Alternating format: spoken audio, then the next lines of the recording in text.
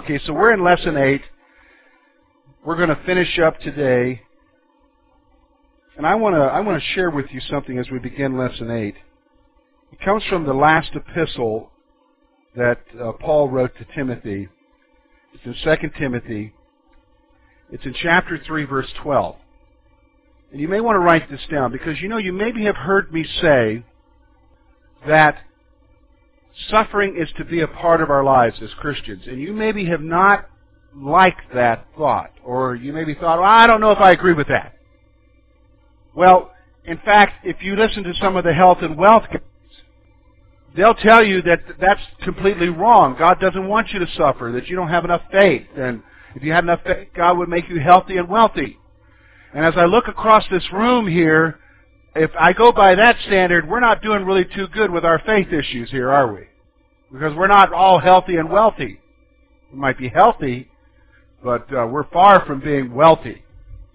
But here's what Paul says, and I think this is very interesting, and this is being written by a man who is in prison, who is facing death. And this is the apostle writing, and notice what he says in verse 12 of chapter 3 of 2 Timothy. And yes, all who desire to live godly lives will suffer persecution.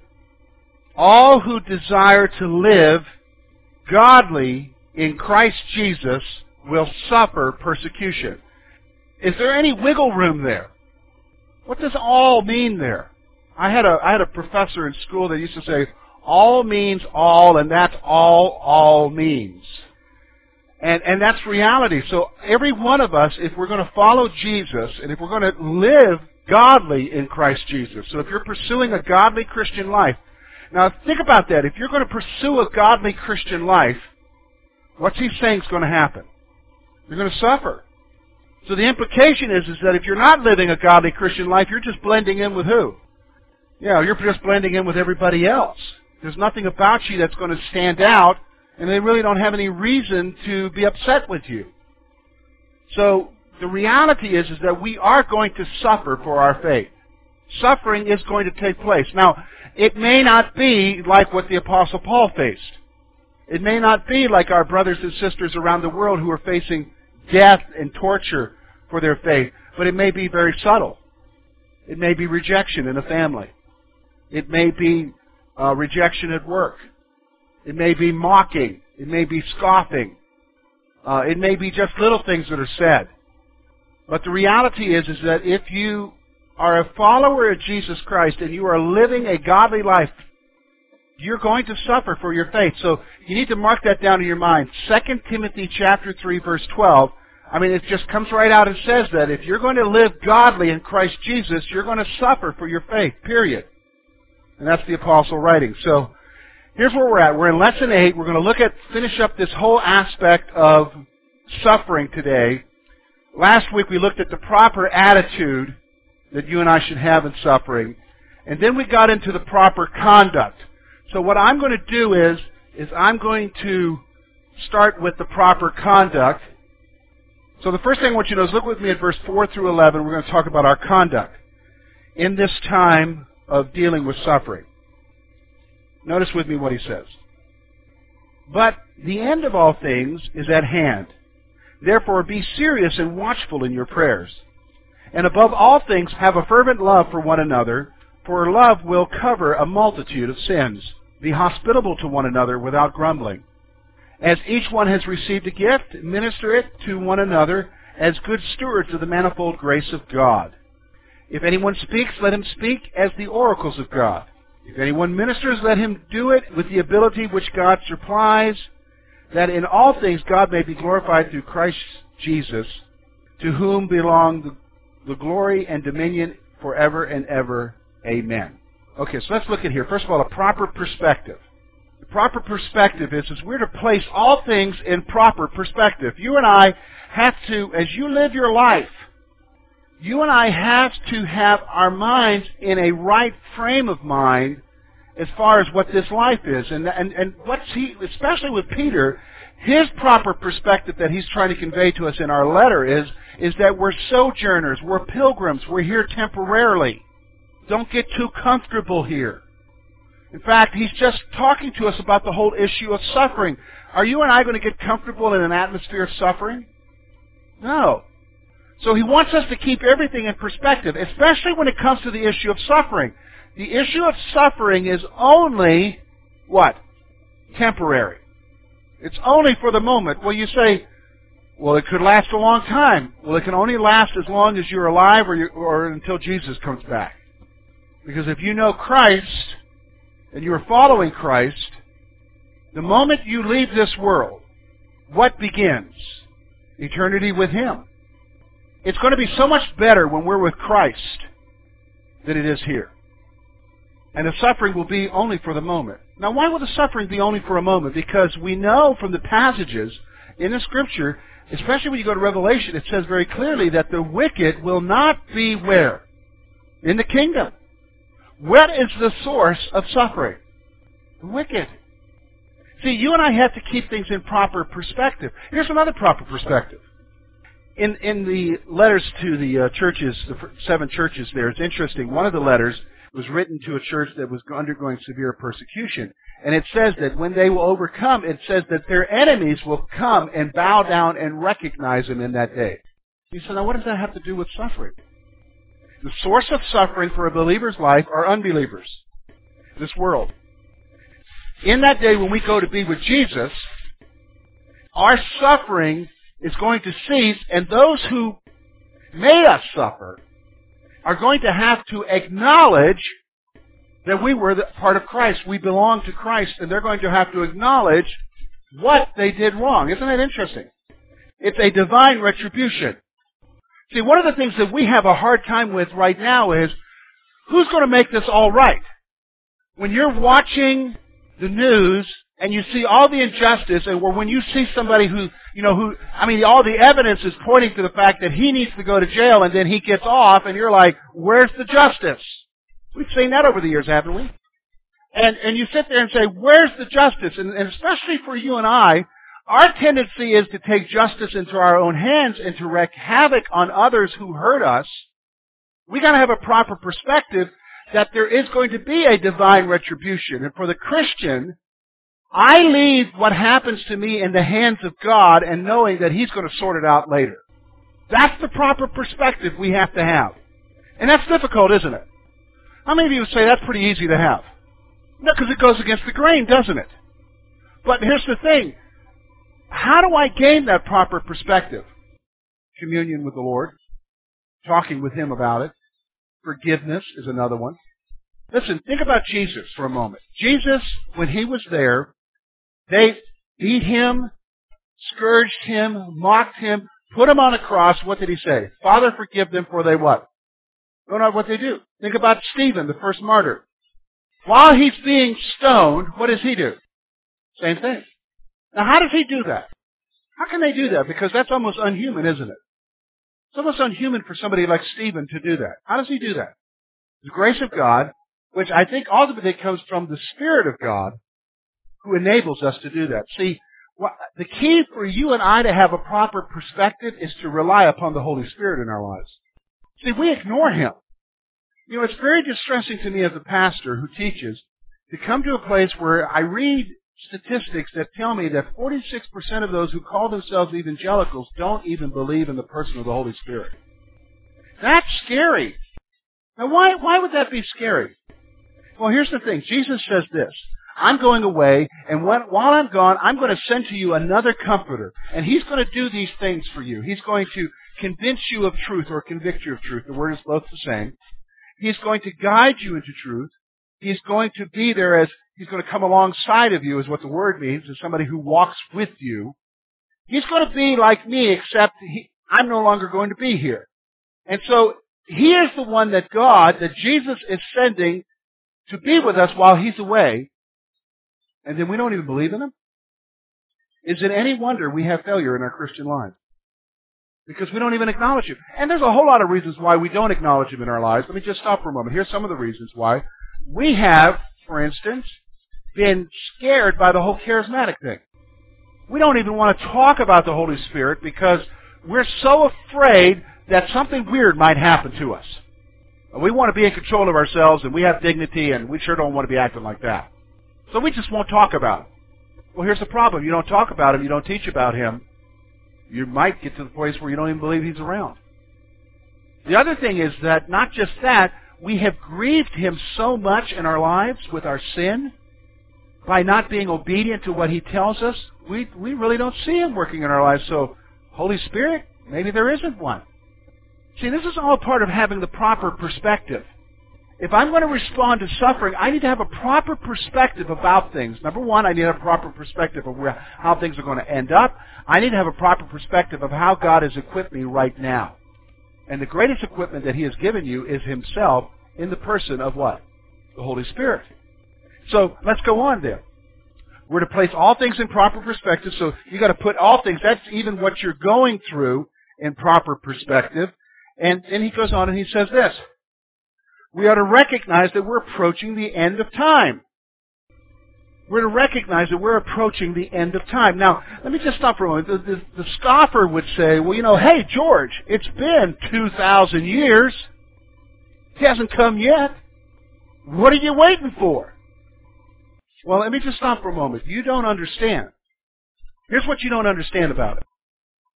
When we are told to wait for the coming, and when we're told to have a mindset for the coming and recognizing that it's the end of time, you and I are not told when he's to come back. We're just told to be ready. And isn't it interesting? I'm going to stop for a moment. How it's illustrated in the New Testament about his coming. It's often illustrated in terms of a bridegroom coming for his bride. Now here's what happens. We tend to read things in the Bible from our cultural perspective. And so we tend to think in terms of wedding ceremonies here. Set day, set time, boom, if it's at 2 o'clock, the music starts, the gals come marching down, and here he is, and he's waiting for her to come. And we think in terms of that as far as our American weddings. Now that is not how it happened back then in Palestine. It's completely different. There would be a betrothal process in which you were betrothed, that is like the engagement. And that's what Jesus has done with us. We are betrothed to him as the church. You understand? And at some point, as the bridegroom makes himself ready, and typically what that meant is he prepared a home somewhere. Okay, so he had to build a house, get ready in that sense, and then when he was ready, he would come with his procession, usually his family and his friends, and you as the bride would need to be ready for when he comes, whenever that time is, because he doesn't say 2 o'clock next week, sweetie. You're living in anticipation of when he comes. You say, well, there's not an awful lot of planning going on there. As the bride, you didn't have to worry about the planning. It was the bridegroom who had to do the planning. He's the one who had the marriage feast ready. He would come for her.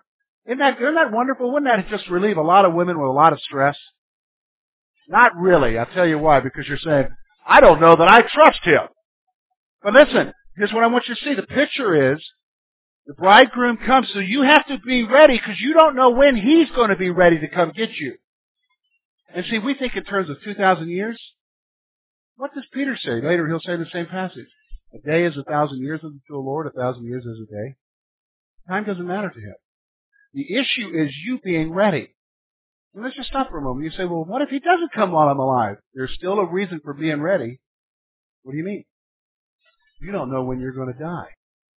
The great theologian Jonathan Edwards had several resolutions that he made in his life. And one resolution that he made was that he would never do anything that in the last hour of his life that would bring shame to himself or Christ. Because you don't know when the last hour of your life is going to be. So really, we're to recognize that we're approaching the end. We're approaching the time when Christ is returning. It's moving there. You understand? It's moving there. It may not be moving at the McDonald's speed, the drive-through speed. Let's get it done and get it over with. But it's moving there. Do you understand what I'm saying? And everything is all part of the process. We've got to keep things in proper perspective. We've got to keep things in proper perspective. We're sojourners. And the end of time is coming. So that's my conduct here. Part of it is that I need to recognize the approach of the end of time. So here's the thing then. So this leads into the next thing he talks about here. Look at what he says there in verse 7. So because of this, look at what he says. Therefore, be serious and watchful in your prayers. Now, I want you to notice something. There's two attitudes that he's saying that you and I need to have in prayer then. As I'm going through the issue of suffering, as I'm keeping everything in proper perspective, as I'm recognizing it's the end of time, I need to have two different attitudes in my prayer life. And here's the attitudes I need to have. Number one, I need to be serious in my prayer life. Isn't it easy for us not to be serious? Let's be honest, isn't it? If you think about the stuff that we pray about, Lord, the corn on my toe today is just hurting so bad. We laugh, but isn't that the kind of things that we pray about? I mean, I gave a ridiculous illustration there, but I'm just being very serious that the reality is that some of the things that we pray about are trivial. You know, I hear people all the time, they say, I'm going down to Clearfield today. Jesus, give me a parking place. Really? You know what I'm saying? That's trivial, isn't it? That's so trivial that we would talk to the God of the universe about helping us find a parking place. But listen, when you've got a mindset where you understand you've got everything in proper perspective and you're recognizing the end is coming, you're going to have a different attitude in your prayer life. And you're going to be watchful in your prayer life. You're going to be watchful. Now, what am I watching for? We just talked about it. His return. His return. You know, I listen to a lot of different pastors. One of the pastors I listen to a lot is a guy by the name of John Piper, and I was listening to him talking about fasting, and then this is what he does. I thought this was interesting. I've never heard anybody do this before, but he does it at their church. Once a week, they skip lunch, they fast their lunch, and devote that hour of lunch to praying for the return of Jesus Christ. And how he gets it is from the Gospels. When the Pharisees and the religious leaders came to Jesus and said, "Why don't your disciples fast?" And he said, "Well, while they have the bridegroom, they don't need to fast. But when he's away, they will fast for his return." So what he does is he lives his life in a watchful attitude, seeking and wanting who to come back? Jesus to come back. See, this is what I'm talking about. So am I advocating that you give up a lunch a week? No, not necessarily. But what I'm advocating is that you look at your prayer life and decide, am I serious in my prayer life? Am I really serious? Here, let me give you an example of what I'm talking about as far as seriousness. I told you I've been a believer now 24 years. I have family members who don't know Jesus Christ. I have lost family members who don't know Jesus Christ. Immediate family members who don't know Jesus Christ. And it's really easy when you're praying for folks to get saved, to come to faith, that as the years pass by, you could actually go days without praying for them. You ever notice that? Am I the only one who, have you noticed that? It's because we just there's any number of reasons why. The problem is we begin not to take it seriously anymore. Have you noticed that? We have a hope, but it's kind of a faint hope. See, if I'm going to be serious in my walk with Jesus, and if I'm going to be serious in my perspective of what's happening around me, and I'm going to be serious in my prayer life, I've got to start taking it very serious that the people that I know, that I love, and that I interact with who don't know Jesus, they need to come to Jesus. It's going to be reflected in what? My prayers. And it's gotten to the point with me where it's like, Lord, only you can open their eyes. You've got to open their eyes, Lord. Because what does he say? He says in Corinthians, Paul says in Corinthians that our gospel is not veiled. It's not something secret. It's not something mysterious that people can't understand. The fact is that their eyes have been blinded by the God of this world. Who's that? Satan. So I've got to pray for them what? To have their eyes open. So the attitude I'm going to have in prayer, especially in the midst of suffering, is, Lord, I'm going to be serious about my prayers, and I'm going to be watchful for Him to come. That should convict every one of us here about our prayer life. We shouldn't trivialize it. Let's go on then. So he's going to talk about love.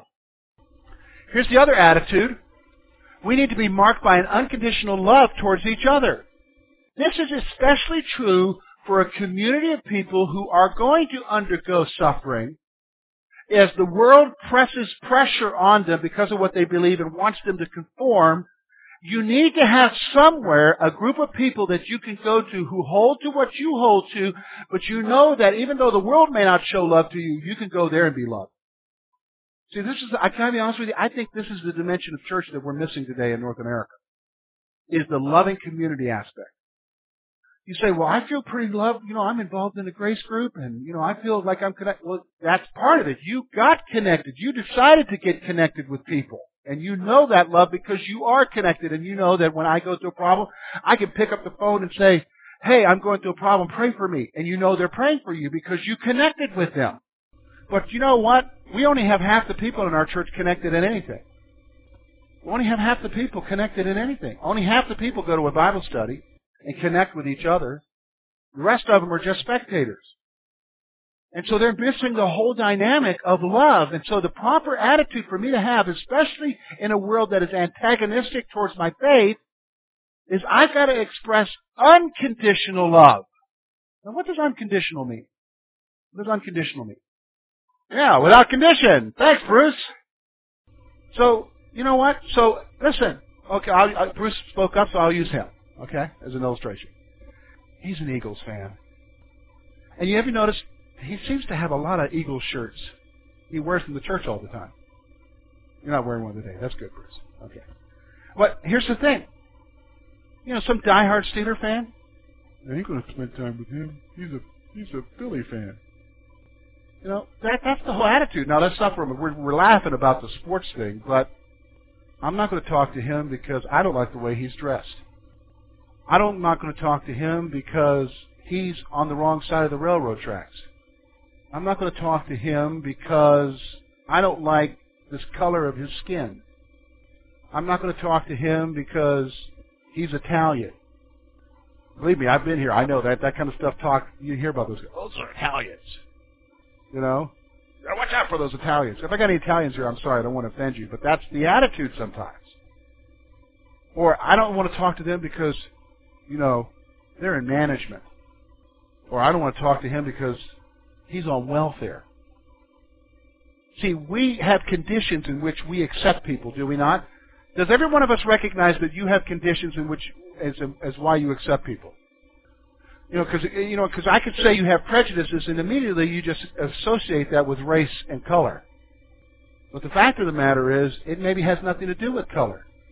It maybe is that you're pushing your cart at Walmart, and you see that guy who's got his whole body tattooed and studs hanging out everywhere.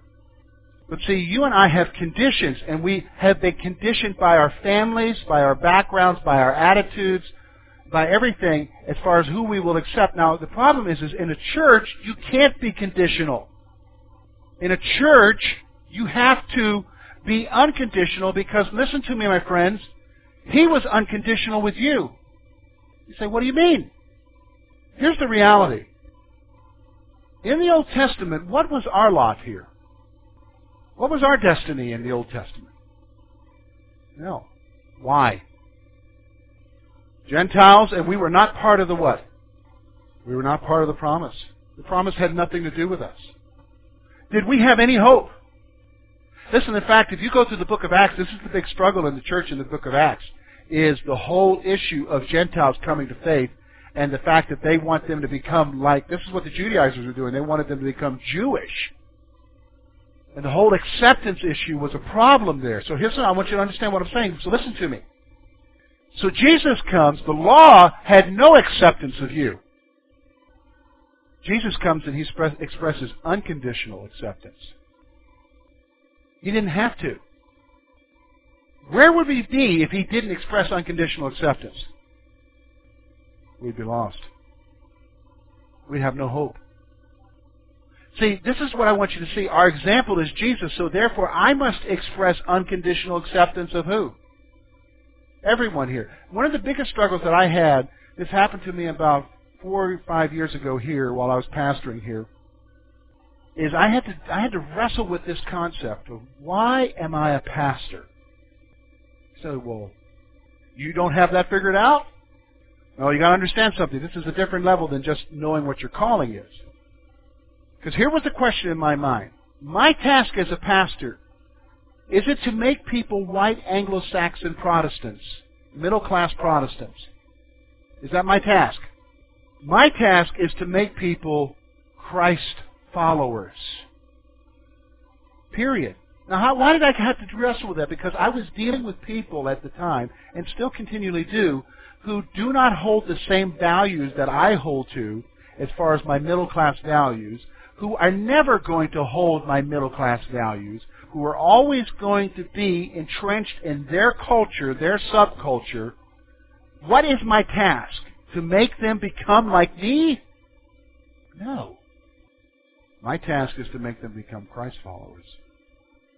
Is he concerned about my middle-class values, Jesus? No.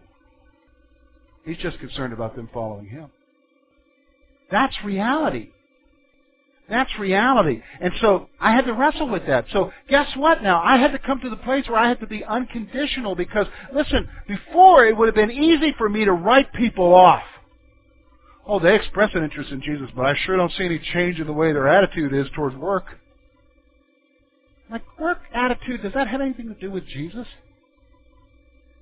No. I noticed that they didn't change their political framework and thinking. Doesn't have anything to do with it either. See, we've got to be unconditional. Let's go on.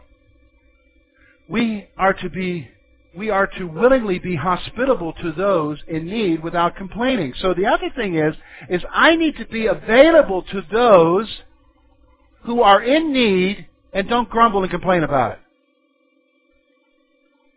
Church, we have somebody here today, we won't say who it is, but they got a really big need, and what we need is, we're going to pass the offering plate today because they're really in a big need today, and we really want you out of the hospitality of your heart. If you want to help them, just put something in the plate, and here's what you'll do. You'll reach in your back pocket and say, I'll do that, and you'll do it because you know that others are looking at you, but inside your heart are going, I don't really need this right now. I had plans for that $20. I'm going out to eat afterwards. Is that being hospitable? That's religion. The reality is that, remember now, we're talking about the context of suffering. As we face suffering, people are going to face needs. Now let me just stop for a moment. Here's what I want you to understand. In their context of suffering, it was a little bit different than our context of suffering. Their property might be taken by the authorities. They may lose their home. They may lose everything. They may be out in the street. So being hospitable of what Peter is talking about here is that you open up your house to let a family come in. And you don't grumble about it. Well, I let Bertha and her 6 kids come in here. Man, it ain't been the same ever since. You know what I'm saying? That's wrong. He's calling us to be different. This is what He's calling us to. Are you wanting to be that kind of person? Listen, the most hospitality that you might have to show to anybody here, listen to me, is maybe having somebody over for a dinner. Isn't that what we've reduced hospitality down to these days? Well, I'm not sure about that one. See, remember what I said, the attitude with the whole issue of suffering is the difference between selflessness and selfishness. And a lot of our thinking is guided by what? Selfishness. See, you can't be selfish when you're in a context where you are suffering for the faith. Let's go on. We are to be faithful stewards of the spiritual gifts that God has entrusted us with.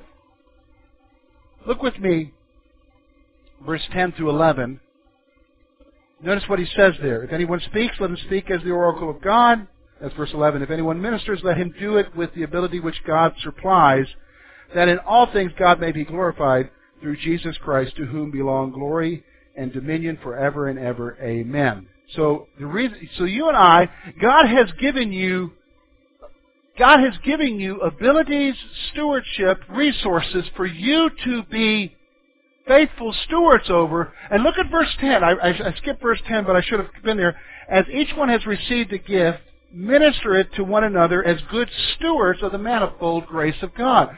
So as God has blessed you, you be a blessing to others. Now here's the biblical principle. Listen to me. God gives you what He gives you, not for yourself. It's not for you. He gives you what He gives you so that you can use what He's given you for the benefit of others around you. Do you understand what I'm saying? Now, that sounds like Jesus doesn't want me to have fun. My friends, you're missing the boat. That's not the issue. It's not that He doesn't want you to have fun. He doesn't want you to be so focused on yourself that you don't have any room for anybody else. And you need to be there for other people. Okay, let's look. So here's the reason why. These actions on our part will result in God being glorified. Here's what's going on. These actions, if I do these things, especially if I give as He has given me resources, who gets the glory? Because what you're doing is unreal. What you're doing is so anti-cultural. What you're doing is so anti-selfishness. It's going to be selfless. Who gets the glory for it? God, especially if you're in a community where suffering is happening. God gets the glory. All right, let's go on. Look with me at verse 12 through 19. We're going to talk about enduring now. Because when you talk about the issue of suffering, you've got to endure it. So look with me. Beloved, do not think it strange concerning the fiery trial which is to try you as though some strange thing happened to you. But rejoice to the extent that you are partakers of Christ's suffering, that when His glory is revealed, you may also be glad with exceeding joy. And if you are reproached for the name of Christ, blessed are you, for the Spirit of glory and of God rests upon you. And on their part He is blasphemed, but on your part He is glorified. But let none of you suffer as a murderer, a thief, an evildoer, or as a busybody in other people's matters. Yet if anyone suffers as a Christian, let him not be ashamed, but let him glorify God in this matter. For the time has come for judgment to begin at the house of God. And if it begins with us first, what will be the end of those who do not obey the gospel of God? Okay, let's look here. First of all, grasping reality. We're to come to grips with the reality that we will suffer. What's he saying here? Guys, don't be surprised by fiery trials. Have you noticed that we get surprised? Like for me, you know what? I drove in here on Friday morning, drove my van in there. You probably were wondering, why did he park that way this morning? Well, I'll tell you why in a moment. And somebody called and said, hey, let's do lunch. And so I went to lunch with him. He picked me up, so my van stayed there. I'm getting ready to go home. And I get in the van, crank it up, chugs right out. Crank it again, chugs right out. Crank it again, chugs right out. It's not working. I don't need this right now. I'm going away on a trip today. Lori needs the van. I'm taking the truck. What's going on? And I'm surprised. Like, bad things happen to me. Why? But guess what? It's got 170,000 miles on it. Something's going to wear out, isn't it? And it doesn't tell you, we're about to wear out. It's just part of what? Life. See, if you're going to have proper endurance, you've got to come to grips with the reality that we will suffer. And you know what? I'll get through this problem. Guess what? There'll be another one when. Soon, sometime. I don't know when, because we don't know. But there will be another problem. Here's the other thing. We have joy when we recognize the privilege of suffering as Jesus did. We have joy when you recognize the privilege of suffering as Jesus did. So when you get persecuted for your faith, and you endure ridicule for your faith, you have the joy of knowing that you suffered as Jesus did. Now, here's the thing. Here's the blessing. When we suffer for our faith, we will be blessed because God is glorified. God is glorified through our suffering. Now, here's the thing. Verse 15, he tells us, he gives us a warning now. Here's the warning. And this is a good one to keep because you could say, oh man. Peter warns believers not to suffer because of their sinful behavior. Isn't that interesting? Notice what he says here. Let none of you suffer as a murderer, a thief, an evildoer. And what's the last one there? Look with me, verse 15. What's the last one there? Busybody. What is that? A gossip. Now, I thought about that. Why? Do gossips suffer? You better believe it, they do. Have you noticed how you talk about people who gossip? How do you feel about people who gossip? Let's be honest. You don't. You maybe bite your lip around it. Busybody. So he's saying, don't suffer because of your bad behavior. Because you could say, well, I'm suffering for Jesus, but it had nothing to do with Jesus. It had to do with you.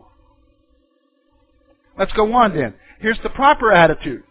We should not be ashamed because of our suffering, but rather have joy. So a lot of times we feel shameful about the fact that we're suffering, that we're enduring what we're enduring. But we don't need to. We don't need to be ashamed about it at all. So then notice God's discipline. Suffering purifies the lives of God's people.